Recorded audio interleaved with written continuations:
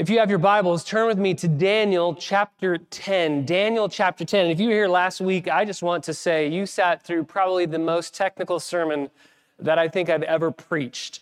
One of the most technical passages in the Bible, Daniel chapter 9, verses 24 through 27, the 70 weeks of Daniel. We did a lot of math.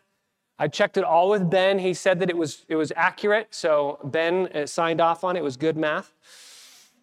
If you have any questions about it, we spent a little bit of time in our small group on Wednesday night just talking about Daniel 9 because I know that there are a lot of questions that come out of that text. So if you have any questions, always feel free to talk with me after the service. I'd love to talk with you about that portion of Scripture. But this morning we're in Daniel 10, and I have some good news and some bad news for you. The good news is that there is no math in this text. That's, praise the Lord, good news. Boo, says Ben and the other math people. The bad news is that we are now officially down to the last section of Daniel. You might say, how? If you know Daniel has 12 chapters, we're in 10, how are we down to the last section? The reason why is because there's one more prophecy that's given. It's Daniel chapter 11, one more prophecy. And that prophecy is, there's kind of a prelude to that prophecy in Daniel chapter 10, and there's a postscript to that prophecy in Daniel chapter 12. So basically, 10 is the prelude, 11 is the prophecy, 12 is the postscript, and then we're done.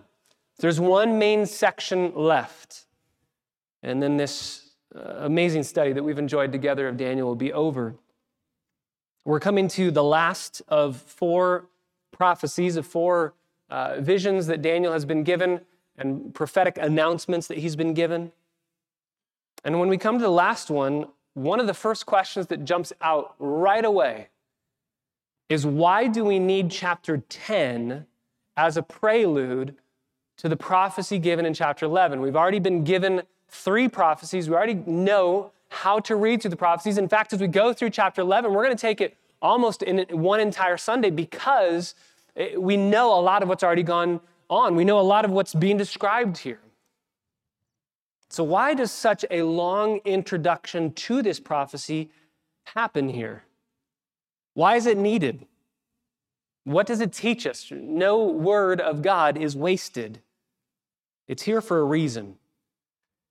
And this morning, I want to go discover what that reason is. I want to figure that out together. Let's figure out the reason for why Daniel chapter 10 is here as a prelude for the prophecy given in chapter 11. Let's read Daniel 10, verses 1 through 9, and then we'll ask God's blessing on our time this morning. Daniel writes, "In the 3rd year of Cyrus, king of Persia, a word was revealed to Daniel, whose name was Belteshazzar. And the word was true and one of great conflict, but he understood the word and had an understanding of what had appeared. In those days, I, Daniel, had been mourning for 3 entire weeks. I did not eat any tasty food, nor did meat or wine enter my mouth, nor did I use any ointment at all until the entire 3 weeks were fulfilled. And on the 24th day of the 1st month, while I was by the bank of the great river, that is the Tigris, I lifted my eyes and looked. And behold, there was a certain man dressed in linen, whose loins were girded with a belt of fine gold of Uphaz. His body was like beryl. His face had the appearance of lightning. His eyes were like flaming torches, his arms and feet like the gleam of burnished bronze, and the sound of his words like the sound of a multitude. Now I, Daniel, alone saw the vision that appeared, but the men who were with me did not see the vision that appeared. Nevertheless, a great terror fell on them, and they ran away to hide themselves.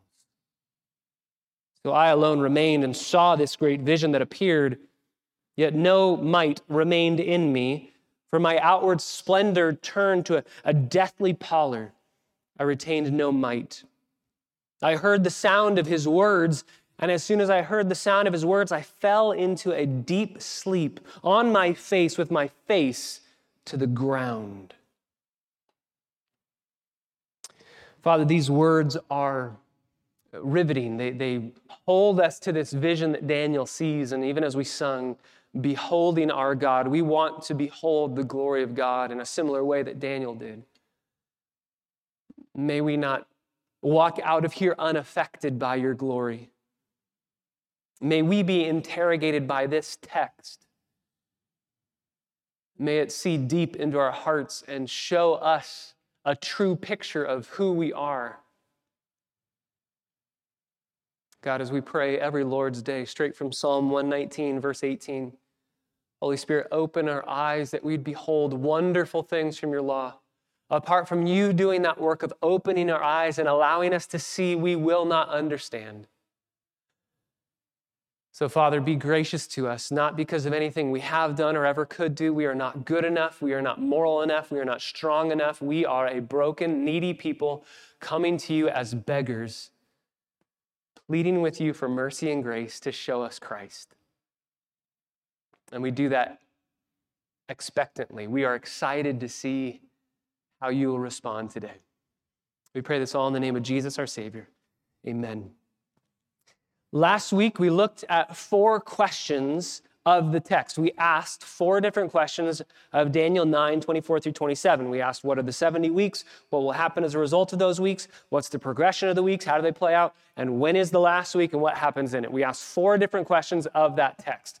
This morning, since we are out of math land, and since we're back into a section that will be much easier for us to navigate, I want to flip that question around. Instead of asking questions of the text, I want to let the text ask us questions this morning, namely 3 of them, 3 questions from this text that I think will interrogate our hearts. And you'll see them as we go through it. So verse 1, in the 3rd year of Cyrus, king of Persia. 3rd year of Cyrus is 536 BC. The events of chapter 10 are happening 2 years after the events of chapter 9. And just, by the way, just for an outline purpose, for an understanding of the way the book of Daniel unfolds, in chapter 7 through 12, which are the prophetic sections of the book of Daniel, remember Daniel 1 through 6 is narrative, 7 through 12 is prophecy. In chapter 7 through 12, there are 4 different visions that Daniel has, and each of them are dated by the timing of the kings that were in charge during the visions. 2 of the visions come when Belshazzar is reigning. 2 of the visions come when Cyrus is reigning. 2 of the visions for Belshazzar are the 1st year of his reign and the 3rd year of his reign. 2 of the visions for Cyrus are the 1st year of his reign and the 3rd year of his reign. So it's very helpful just to understand those 4 different visions. They're about 13 years apart between the visions that are happening between Belshazzar and Cyrus. And here we come to the 3rd year of Cyrus, king of Persia. You remember Persia took over Babylon. Babylon was reigning, now Persia's reigning, and Cyrus is the king, otherwise known as Darius in Daniel, is the king. By the way, extra biblical historical accounts give us this information, and I've given you a couple of those different records from extra biblical history, but there's another one that I want to give you, that the defeat of Babylon 3 years earlier from this point of the 3rd year of Cyrus is recorded for us in something called the Cyrus Cylinder, which is a clay cylinder with Akkadian text written around it. It's in the British Museum, and it was discovered in 1879, and it details how Cyrus took over Babylon. So this isn't just a biblical account if people think that this is just a made-up story, this is just some fairy tale. No, this is historically accurate, and it's backed up and confirmed by other extra-biblical sources. So we have our setting, the 3rd year of Cyrus, king of Persia. A word is revealed to Daniel, who was named Belteshazzar. So why does Daniel write this way? Why does he say it's me writing? And he gives his Babylonian name, that Babylonian name that was given to him decades earlier. We don't know. I think the reason why, though, is because Daniel is probably in his mid to late 80s. He's an older man, and he's still writing, still receiving prophecies, and I think he's wanting us to remember, I've been here through the whole time. I've been here through Babylon, been here through Persia, through that transition of power. And if you remember, he was given that name, Belteshazzar, way earlier in his reign with Babylon. So he's saying, guys, it's still me. I'm still the guy. I'm still writing. I'm still here. And I'm still documenting what God's given to me. You can see, he says that the word that was given to him was revealed. It was revealed. And he says, I understand it. I understood what the word was. So we're told he's given a prophecy and he understands it. But we won't get that prophecy until chapter 11. But we're told we have the message. And we're told that he understands it, but also it was given to him to understand. In the middle of verse 1, he understood the word and had an understanding of what had appeared. Literally, it's an understanding came to him or was given to him. So he did the work to understand it, and then God graciously revealed the understanding of that vision to him. It's just like our study in 1 John this week. Remember, 1 John chapter 1, verses 1 through 4, that life was manifested to us. If God didn't do the work of giving us the revelation of Christ, we couldn't figure him out on our own. We couldn't find him. It's gracious of God to do that. It's a gift of God to do that. So Daniel says, I was given this, I did the work to understand it, but I couldn't have understood it without God giving it to me and revealing it to me. Last thing in verse 1, the word was true, and it was one of great conflict. It's true, it's going to come to pass, and it's full of great conflict. And there's a lot of ways that can be taken. When we read through the vision and the prophecy in Daniel chapter 11, you'll see it's all about conflict and the political wars that are going to happen. But I think it's also, at the end of chapter 10, we're going to see that it took a great conflict to get the vision to Daniel. It took a war, a spiritual war with angels and demons to get the message to Daniel. So I think it's all of the above. It's all of the conflicts. This message is full of conflict because it's about the conflict that the people of God are going to experience in the future, and it required a great conflict from the angels to deliver the message to Daniel. It's all of those conflicts. And yet, again, throughout this book, we've seen this message. We're shown that the future of God's people will involve suffering. There's conflict yet to come. And yet again, we're told that not to break us down, but to build us up, to brace us up for the future. So we get the setting, we get what's going on, and then we're going to work backwards. In those days, verse 2, in those days, I, Daniel, had been mourning for 3 entire weeks. He's in mourning. He's sorrowful for 3 weeks. He didn't eat any tasty food. He's fasting. He's about 85, mid to late 80s. He's an older gentleman, and he's fasting. He's not eating any food. And he specifically says it's no tasty food, no meat or wine. Remember, he's second in command. He's the prime minister working with Cyrus. And he has been given all of the most tasty choice meat out there, and he says, I'm not going to eat any of it. He doesn't eat any of it. He also has no ointment during the entire 3 weeks. He's fasting from food. He's fasting from taking care of himself and the harsh heat that he'd be living through in the Middle East. He would need that ointment to soothe his skin, to refresh, to protect it. And he says, I'm not going to enjoy that. I'm going to fast from it. And so my question is, why is he mourning? Why is he sorrowful? Why is he fasting? What is he distraught about? Some people would say that he's distraught because of what he just learned in chapter 9, that the future of Israel is going to be, the temple's going to be rebuilt again, but then the Messiah is going to be cut off, and the city's going to be destroyed, the temple's going to be destroyed, and then there's going to be a great conflict at the very end. And he's distraught. And that's possible. But that vision was 2 years ago. I think he's moved on from that vision. Why is he mourning now? Well, if we're to harmonize the Bible, and you can just write in here Ezra 1 through 4. If we're going to harmonize it, we're going to zip the Bible up together chronologically. Ezra 1 begins with the first year of Cyrus's reign, where he makes a decree to send the Israelites back to Jerusalem. And he does that. But you remember, before he did that, Daniel had gotten Jeremiah's scroll, had read through it, and had said, I think that we're about to go back. Based off of the 70-year prophecy, we're going to be in exile for 70 years. We're going to go back to Jerusalem. We're going to go back to Israel. We're right there. We're right on the cusp of going back. So Daniel had studied, and he had taken that. You remember, Josephus tells us he took that message to Cyrus. It was also in the very first year of Cyrus that Daniel was thrown into the lion's den. Remember that? There was a ban on praying. I bet Daniel was praying for that very thing. God, when are we going to go back home? So we don't know the exact timing of these things, but I like to think that Daniel reads Jeremiah, first year of Cyrus's reign. Daniel says, God's going to let us go back. We're almost there. 70 years are almost up. He goes to Cyrus. He says, hey, Cyrus, look, this is about you. We should go home. Cyrus goes, I don't really think so. There's a ban on praying. Daniel's praying. God changed Cyrus's heart. He's thrown in the lion's den. Cyrus sees Daniel preserved by Yahweh. Daniel's brought out of the lion's den alive. And Cyrus says, hey, remind me again, what was that thing that you showed me about your God? Because I want to do whatever he says to do. I want to do that. Daniel says, it was about sending us back home. Can you send us back home? Yep, go. And Ezra chapter 2 tells us that in that first year of Cyrus, almost 50,000 Jewish people go home from Persia back to Jerusalem. It's 42,360 individuals go back home. So they go back in the first year of Cyrus's reign. Remember this, Daniel chapter 10 is the third year.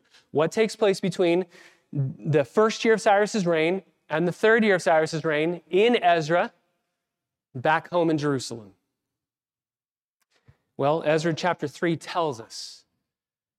Ezra chapter 3 and 4 tells us that the Jews that go back begin rebuilding Jerusalem, rebuilding the walls, rebuilding the temple, and then they stop.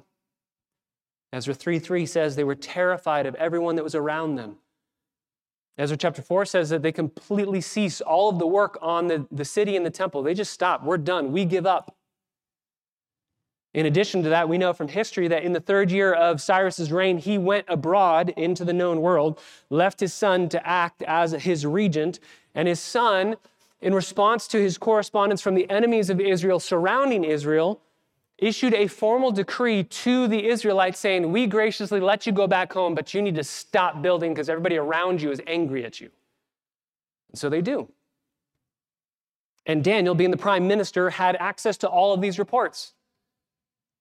He had access to everything. And you can see the timing of this, verse 4, on the 24th day of the first month. So the 24th day of the first month, this is the month of Nisan, 24th day. What happens in the month of Nisan? It's the month where Passover takes place. So I think Daniel's thinking, remember Passover is the celebration, the commemoration of God preserving his people through the Exodus, taking them out of an oppressive land and into their homeland. I think Daniel's thinking we should be back home, flourishing at home, and yet God's people are home, scared to death, similar to back with Moses and Joshua. We can't go into that land. It's filled with these giants, and we don't know if we can make it. And Daniel's looking, going, this should be our first Passover celebrated in our promised land with our people growing and flourishing, and yet they're timid and scared, and they've just quit. This is why I think Daniel's mourning. This is why he's weeping. He's going, God, I thought we had a plan here that you were going to send your people back and we were going to start our city, and then I was going to bring all the other Jews back to the promised land. God's people aren't doing the work of rebuilding God's city. In fact, it'll take 22 years to finish building the temple itself from 538 BC to 516 BC. God's going to have to send Haggai, the prophet, to go to the Jews and say, hey, get to work. Don't stop. But Daniel's mourning over the fact that currently, in the third year of Cyrus's reign, the Jews have all but given up and they've quit. And that leads to the first question. Remember, we're letting the text ask us questions this morning. And here's the first question that I think the text is asking you and me. What is your reaction when you hear of God's people not doing what God says? What's your reaction? What's my reaction when you and I hear of God's people not doing what God has said? How do you respond when you hear that Christians around the world are not doing what God says? How do you respond when you hear that Christians in America are not doing what God has said to do? What is our response? Some common reactions. Self-righteousness. We look down on others and say, well, if I were in your shoes, I would be doing that the right way. Bitterness. You are the kind of people that give Christians a bad name. Deconstruction. It's a huge buzzword today where we just say, you know what? This must mean Christianity doesn't work and therefore I'm out. Just walk away.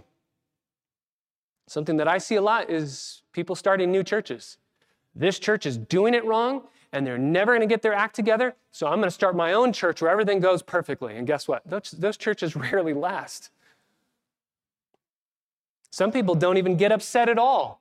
Some people get super angry when they see God's people not doing what God has said to do. Some people just don't care. Well, par for the course, who cares?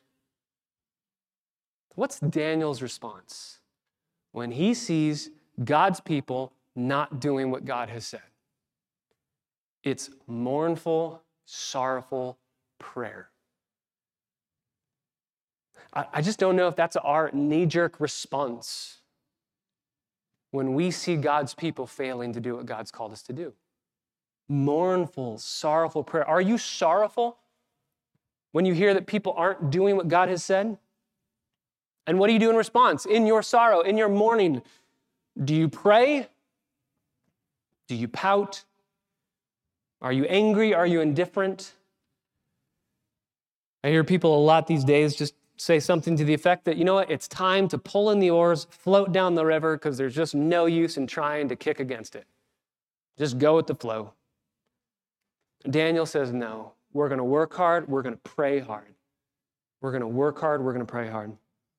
Notice he says, verse 4, while he was by the bank of the great river, that is the Tigris. He's by the bank of the river. That tells us geographically he's moved outside of the city and he's closer to the wilderness. He's closer to an area outside, far outside the city. And my question is, why is he out there? And again, we don't know for sure, but I like to think that he's out there yelling back at the city saying, guys, come on. Let's leave and go back to the promised land. Don't stay here. We're exiles here. We're not citizens here. Also, one question that just instantly jumps out at you when you're reading this text compared with Ezra. Why didn't Daniel go back to Jerusalem? I mean, that's what he had been praying for. God, let us go back. The 70 years are up. I want to go home. Cyrus sends a decree. Daniel could have petitioned, you know what, let me be your prime minister over there. I'll be the head of command over there. I'll help the people there. But he chooses to stay. And again, we don't know why. Some people think that he's too old to make the journey. And so he says, you know what, I can't make the journey. Maybe, but he's Daniel, right? I mean, Daniel could make the journey, right? He could do it. Some people say he didn't want to have to relocate again. He was tired of having all these new regimes. He didn't, no. I don't take that. I don't buy that for a second. He loved Jerusalem. Remember, he was living off of liturgical time. He knew when the sacrifices would be happening, and he longs to be back in Jerusalem. I think the reason why he stays back is because he wants to be the last Jew in Persia as he sees every single one of his countrymen sent back home. He's the captain who will not leave one man behind. And he says, I'm staying here until I see every last person back home. I wonder if that's our attitude. A lot of times in evangelicalism, we just kind of look at ourselves, we look at our churches, we want to protect ourselves, stay kind of tight and inbred here, and we don't want to really go outside of it, and we want to protect ourselves. And Daniel says, look to the body of Christ. We studied this yesterday in our men's ministry meeting. We looked at the fellowship that we have in the church, not just with people in our local church, but in the church universal. These are our brothers and sisters. We need to be praying for them and pleading with them. Get your eyes fixed on Christ. Daniel didn't want to leave anyone behind. Corrie ten Boom says it this way, quote, we never know how God's going to answer our prayers, but we can expect that he will get us involved in his plan for the answer. And if we are true intercessors, we must be ready to take part in God's work on behalf of the people for whom we pray. So Daniel easily could have said, God, I'm praying that this would happen. Cyrus writes the decree. Daniel says, that's it, I'm out of here. But Daniel says, you know what, God, I think you've sent me here. I'm placed in Persia now to be a person that can get everybody out of here and sent back home. I'm staying here. I have work to do. I'm not just leaving. I'm staying here. So he prays. And you notice in verse 2, as he's praying, it takes 3 weeks for the answer to come. It takes 3 weeks. Daniel's been praying, and throughout the book of Daniel, we've seen Daniel pray and his prayers be answered instantly, within minutes, moments, seconds. But here it takes 3 weeks. Sometimes God acts quickly. But I think if you read through the Bible, I think you will find that the majority of the time, he acts very slowly, very methodically. Just even in creation. I don't know if you started your Bible reading in January through Genesis. I started in Genesis chapter 1. How does God make man and woman? He easily could have just said, done. But even in the creation of man and woman, he forms man out of the dust of the ground. He doesn't just say man and woman. He puts Adam to sleep, and he takes a rib, and he forms the rib into the woman. He is in no panic whatsoever. He just takes his time. And we shouldn't be in a panic either, because we know that our God is in control. So the first question is, what's your reaction when you hear of God's people not doing what God has said? Is it like Daniel? What is it? Second question that this text, I believe, is asking us today. Do you believe and marvel in the reality that God answers prayer? Do you believe in the reality that God answers prayer? Do you believe that? And then do you glory in it? Do you marvel in it? Are you blown away that God answers when you cry out to him? Do you believe and marvel in the reality that God answers prayer? In verse 1, we are told that God does ultimately answer this prayer. A word is given, revealed to Daniel. God answers. And then obviously the rest of the book, in chapter 11, it's God giving the answer. When was the last time that you gave thanks to God because he speaks? We worship a talking God. And he has spoken, and he's spoken with clarity. He hasn't left us alone. He's given us his word. We should be so grateful. You can tell, by the way, if you are genuinely a believer in prayer and a marveler about prayer, if you pray.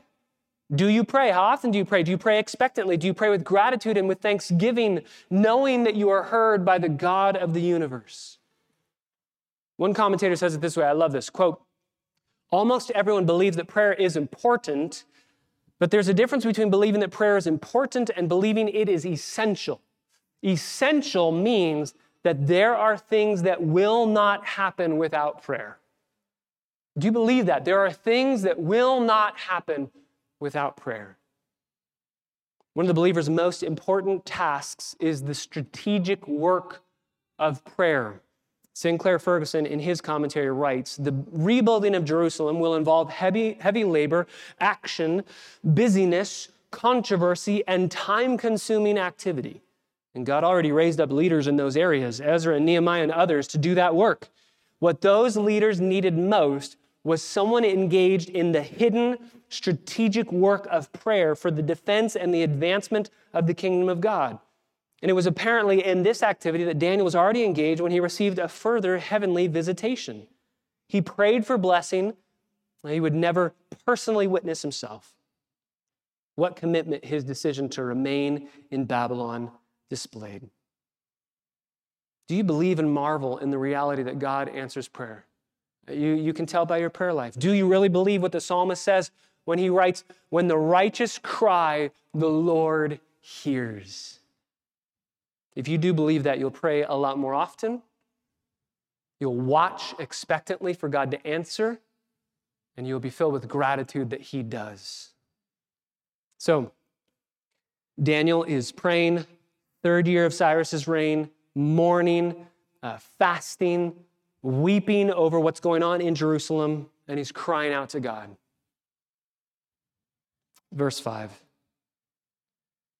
I lifted my eyes and I looked, and behold, there was a certain man dressed in linen, whose loins were girded with a belt of pure, fine gold of Uphaz.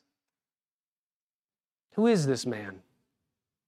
He sees a man, and he's blown away at what he sees. Who is this man? There's really only one of two possibilities as to who this man would be. And I'll tell you right off the bat, most people think it's an angel. Most people think this is an angel. And it could be. If it is, it's an unnamed angel. But I have some questions if it's an angel. If it is an angel, question number one, why isn't he named? Gabriel has already been identified and named. Michael is going to be named in this chapter. Why wouldn't this angel be named? We also know that this isn't Michael because of the language that's going to be used later in this chapter. So this isn't Michael. Michael's going to be named later. This isn't Michael. So maybe this is Gabriel, unnamed because we already know him. But if this is Gabriel, my question is, why wouldn't he be named? And more specifically, why do we have this crazy description of Gabriel now, even though this is the third time we've seen him in the book of Daniel? Why now? All of a sudden, this seems like this should be the introduction of Gabriel. So If it is an angel, it's an unnamed angel. I have another question, and that's in Daniel chapter 12. Remember, this is one section. Daniel 10, 11, 12, one section. Go to Daniel chapter 12, verse 5. At the end of this vision being given, this prophecy being given, Daniel looks, and behold, two others were standing, one on this bank of the Tigris, one on the other bank of the Tigris, and one said to the man dressed in linen, that's the guy we're talking about in chapter 10, this one dressed in linen, who was above the waters of the river. How long will it be until the end of these wonders? So it seems like there are two angels talking, maybe Michael and Gabriel, they're talking together. And as they're talking, there's a question after the prophecy's been given in Daniel chapter 11. And they don't know the answer to that, but they ask somebody who does know the answer. And Daniel clearly tells us this person is hovering above those two angels. So we've got angels on either side of the river and someone hovering above them, the same person in Daniel chapter 10. And they say, we don't know the answer, but that guy does. So maybe this is an angel too. I don't think it is, because he's going to take an oath upon himself by the living God who lives forever and ever. So this probably isn't an angel. I know that, again, just full understanding here of the main view. The main view of this text is that this is an angel. I personally don't think it is. One last reason is there seems to be a difference in what the two individuals do at the beginning of chapter 10 and the end of chapter 10. There's going to be a vision that Daniel sees, and then there's going to be somebody that's going to come touch him, talk to him, and speak to him. And I think that's a different individual.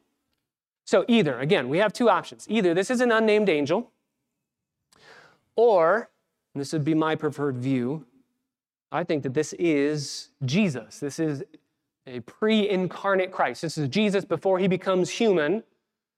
In theology, we'd call that a Christophany. It's a revelation of God through the person of Christ in actual visible a vision, a physical, visible representation. That wouldn't be the first time that we've seen that. That was the fourth man in the fire. Remember Shadrach, Meshach, and Abednego? And there's a fourth guy in the fire. We said that that's probably Christ as well, Jesus with his people. So I think that this is Christ. Whoever this person is, we can see what they're wearing. They're dressed in linen. Linen is a priestly garment, so this is a display, a symbol of the priestly nature of this individual. Also a display of his holiness. It's pure, it's white, it's holy. The belt is gold, a kingly color, a kingly belt. There's lightning coming out of his mouth. His eyes are flaming torches. Eyes are flaming torches, which is a representation of omniscience. He sees everything, illuminates every thought, every person. Sees right through you and through me. Feet are like burnished bronze, moving with holiness and purity everywhere that he goes. The sound of his words like the sound of a multitude, like many voices or many waters, some descriptions would have. This description of this individual lines up exactly with what Ezekiel sees in Ezekiel chapter 1. Lines up exactly with what John sees in Revelation chapter 1. This is identical to what John sees as an image of Christ. He sees Jesus, the resurrected Christ, standing in front of him, and he has the exact same description, and he has the exact same response. He falls on his face before him like a dead man. I think that this is Jesus. I think this is Christ showing up to Daniel. And when Daniel sees him, verse 7, now I, Daniel, alone saw the vision appeared. But there were people around him who didn't see the vision, but they nevertheless were filled with great terror. This is so reminiscent of Saul. You remember Saul on the road to Damascus? He sees the vision, he hears the voice. Nobody else saw or heard it. They just heard the thunder, and then they were terrified. And they're terrified of the glory of God. Whether it's in an angel being revealed or whether it's Christ himself, which I think it is, they're terrified as they come into contact with the glory of God. They hide themselves from the glory of God. They can't even stay there. And that's why verse 8, I alone remained. I alone remained. Everybody else has fled. I'm by myself. I see this great vision, and I have no more strength left in me. I fall down, my knees buckle, my outward splendor and appearance turns deathly pale. He's seen some crazy things, Daniel has. But this one brings him to a deep sleep, like that of a dead man lying on his face. Why? Because he's come into contact with the glory of God. This is the third question. First question that this text is asking us this morning, number one, what is your reaction when you hear God's people not doing what God has said? Number two, do you believe and marvel in the reality that God answers prayer? Question number three, what do you make of the glory of God? How does his glory rest on you? How does it seem to you? How do you comprehend the glory of God? What do you feel about it? What do you make of this idea of God being incomprehensibly glorious? How does the idea of the glory of God sit in your heart and rest in your mind? I've heard stories over the years of people having encounters with God. And while I believe that they genuinely believe that's what they're experiencing, I have my doubts. I always tell my students when they're asking me about encounters that they hear, I always tell them I'm optimistically cynical. I want to hear it and I want to go, awesome, praise the Lord, very cool, let's take it to the Bible and see. Right? I'm optimistically cynical. I want to hear your story, I don't want to discredit it, but I want to test it with the Bible. Here's just a sample of stories that I've heard over the years of people who have had encounters, quote unquote, with God, supposed encounters with God. One person told me that while they sing in the shower, God shows up and speaks to them. And I said, oh, like you're singing and you're praying and like somehow he's responding to you? And they say, no, like physically, bodily, they see him in the shower. Okay? Somebody told me here that they sit down and they eat lunch with God. And I think that's fine. Like you're practicing the presence of God, like Brother Lawrence would say. You are aware of God's presence and you know that you're eating in the presence of God, right? And they say, no, like God shows up in a body with me here and I eat with him. I've offered him my salami sandwich. I hear people talking about talking with God, chatting with him. And again, not in prayer, like speaking one-on-one, face-to-face, having a meal with him.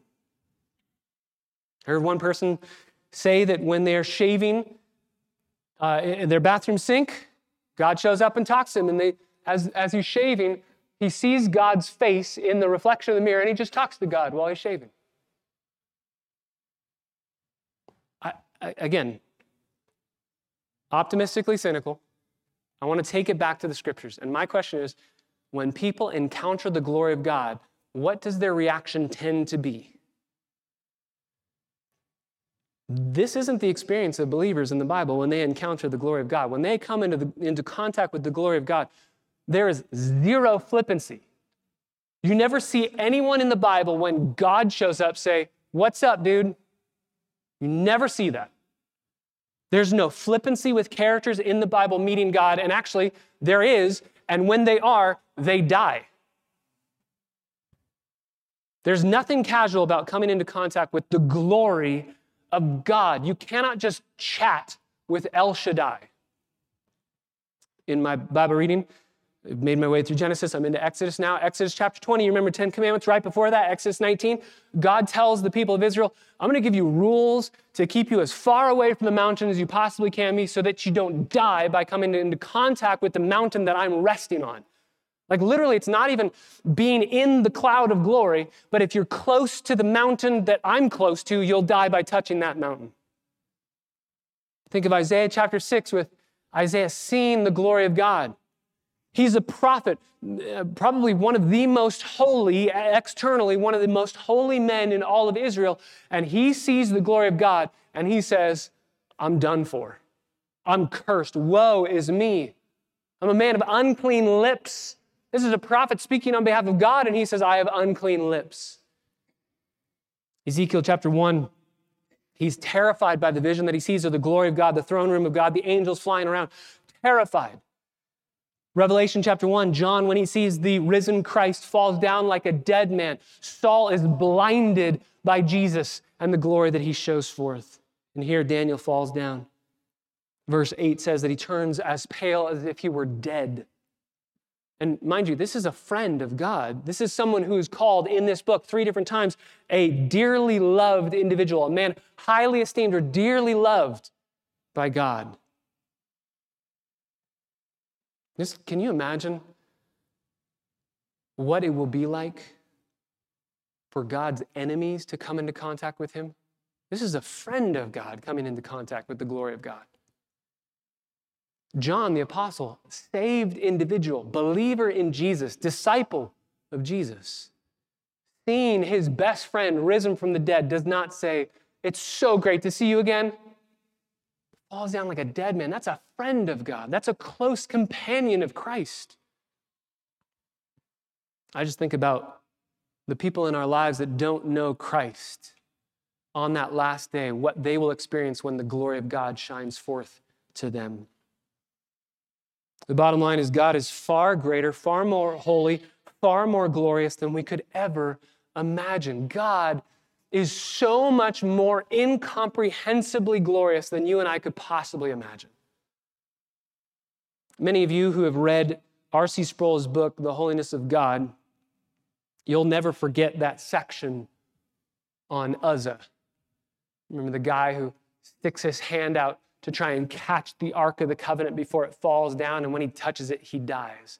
And you and I look at that text and we go, God, you need to be a little bit more gracious there, because he's just trying to defend and protect the Ark where symbolically your presence is, and he doesn't want it to fall and touch the ground because the ground's dirty. And you remember what R.C. Sproul says?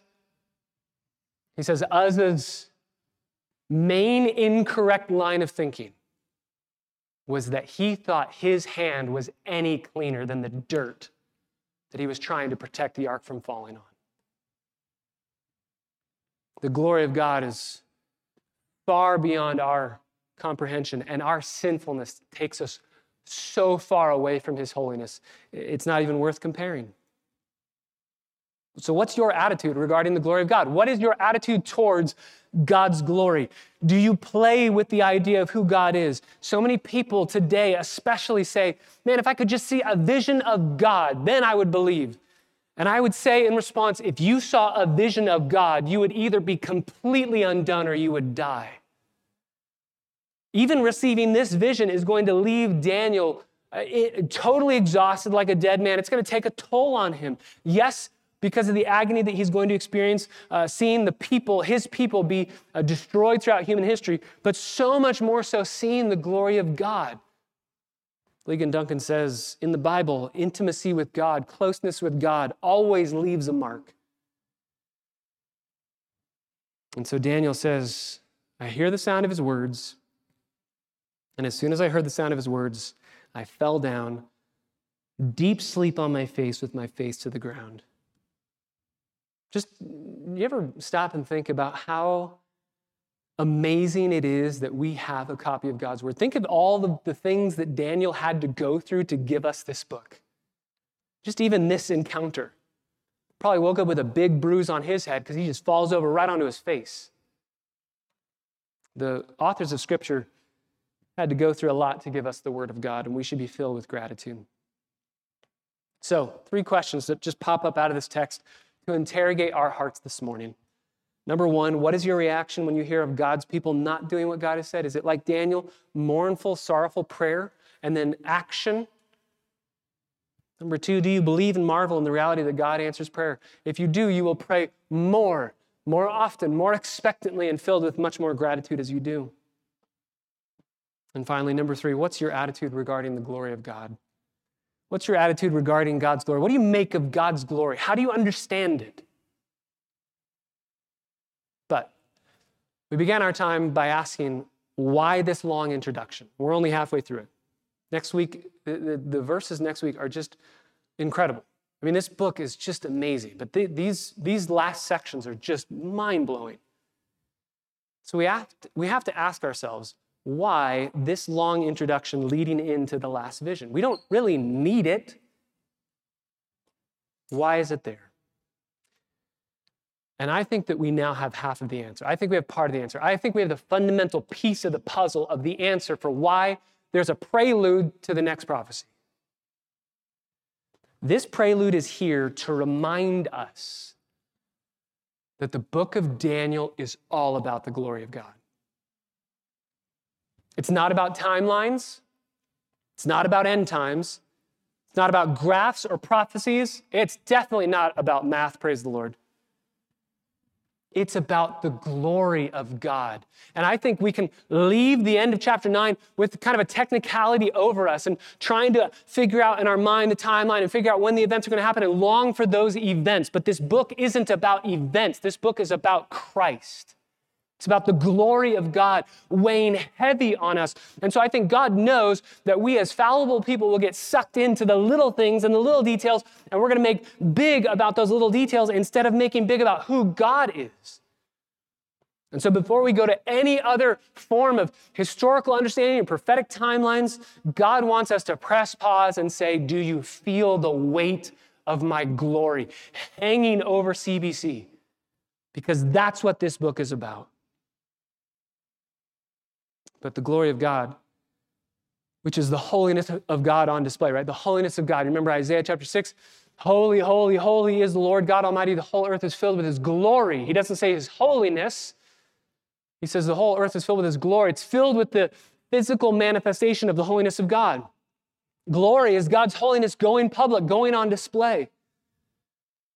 And when we see that holiness, we as sinful people, we look at that holiness and we spurn it. And we say, every time we sin, that's not enough to satisfy me. In fact, I don't like it. I don't think it's glorious. I want something else. Sin is any time that we say, God, you're not good enough. And this text is telling us God's more than enough.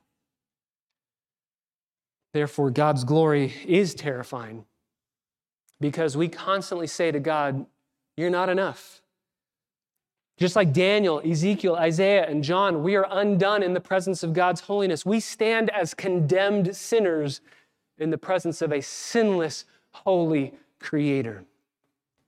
And yet, this is the unbelievable nature of the gospel. The very glory that we have spurned, that we've rejected, that we say, I don't want to be close to it, I don't want to be near it, I want my sin and I don't want you. That very glory that terrifies us is what God uses to save us. That very glory is what God uses through the gospel by sending Jesus to die for us, Jesus who always loved the glory of God the Father. He goes to the cross and He dies as if He had spurned the glory of God for His entire life. And He dies on the cross, bearing our punishment, bearing our penalty. And then He rises from the dead and He gives us a new heart. And this new heart that now beats for Him loves God's glory, treasures God's glory, wants more of God's glory. So it's the glory of God that we're terrified of. And then it's the glory of God manifest through Jesus that our eyes are opened up to, 2 Corinthians 4, that now we treasure and we love. It is that glory that Jesus Christ left behind in order to win for us a perfect record of righteousness. And it is that glory that we long to finally see with our own eyes in the presence of the Father on that last day. Brothers and sisters, the book of Daniel is all about the glory of God. And that's why this prelude is a necessity as we come to the end of this study to remember this book is all about God. Father, thank you so much for your word that does land heavy on us because it shows us the grandeur and the glory of God. We are undone in your presence, and even as we prepare to partake of communion, we realize the glory that these elements symbolize, and we realize the glory that they are allowing us to be satisfied in. It's a glory that we have hated. It's a glory that even this last week, even today in our sin, we have said, no, I am choosing a lesser glory to be satisfied by. And yet, just like your word has told us this morning, your table, the Lord's Supper, your table before us today is reminding us and preaching to us that you are more than enough to satisfy. You have more than enough glory to offer. And so we, like the Syrophoenician woman in the Gospel of Mark, come before and you say, can we just have a crumb falling from the table so that we just receive just a tiny sliver of your glory and it will be enough. We confess our sin, that we spurn your glory. We confess our sin, that we fight against it. And we want to cherish and treasure the glory of God in the face of Christ right now. So help us to do that now as we partake of communion, as we prepare our hearts to partake. And may your glory rest on our hearts and our minds with grandeur, with the weightiness that it deserves. We pray in the name of Jesus, our Savior. Amen.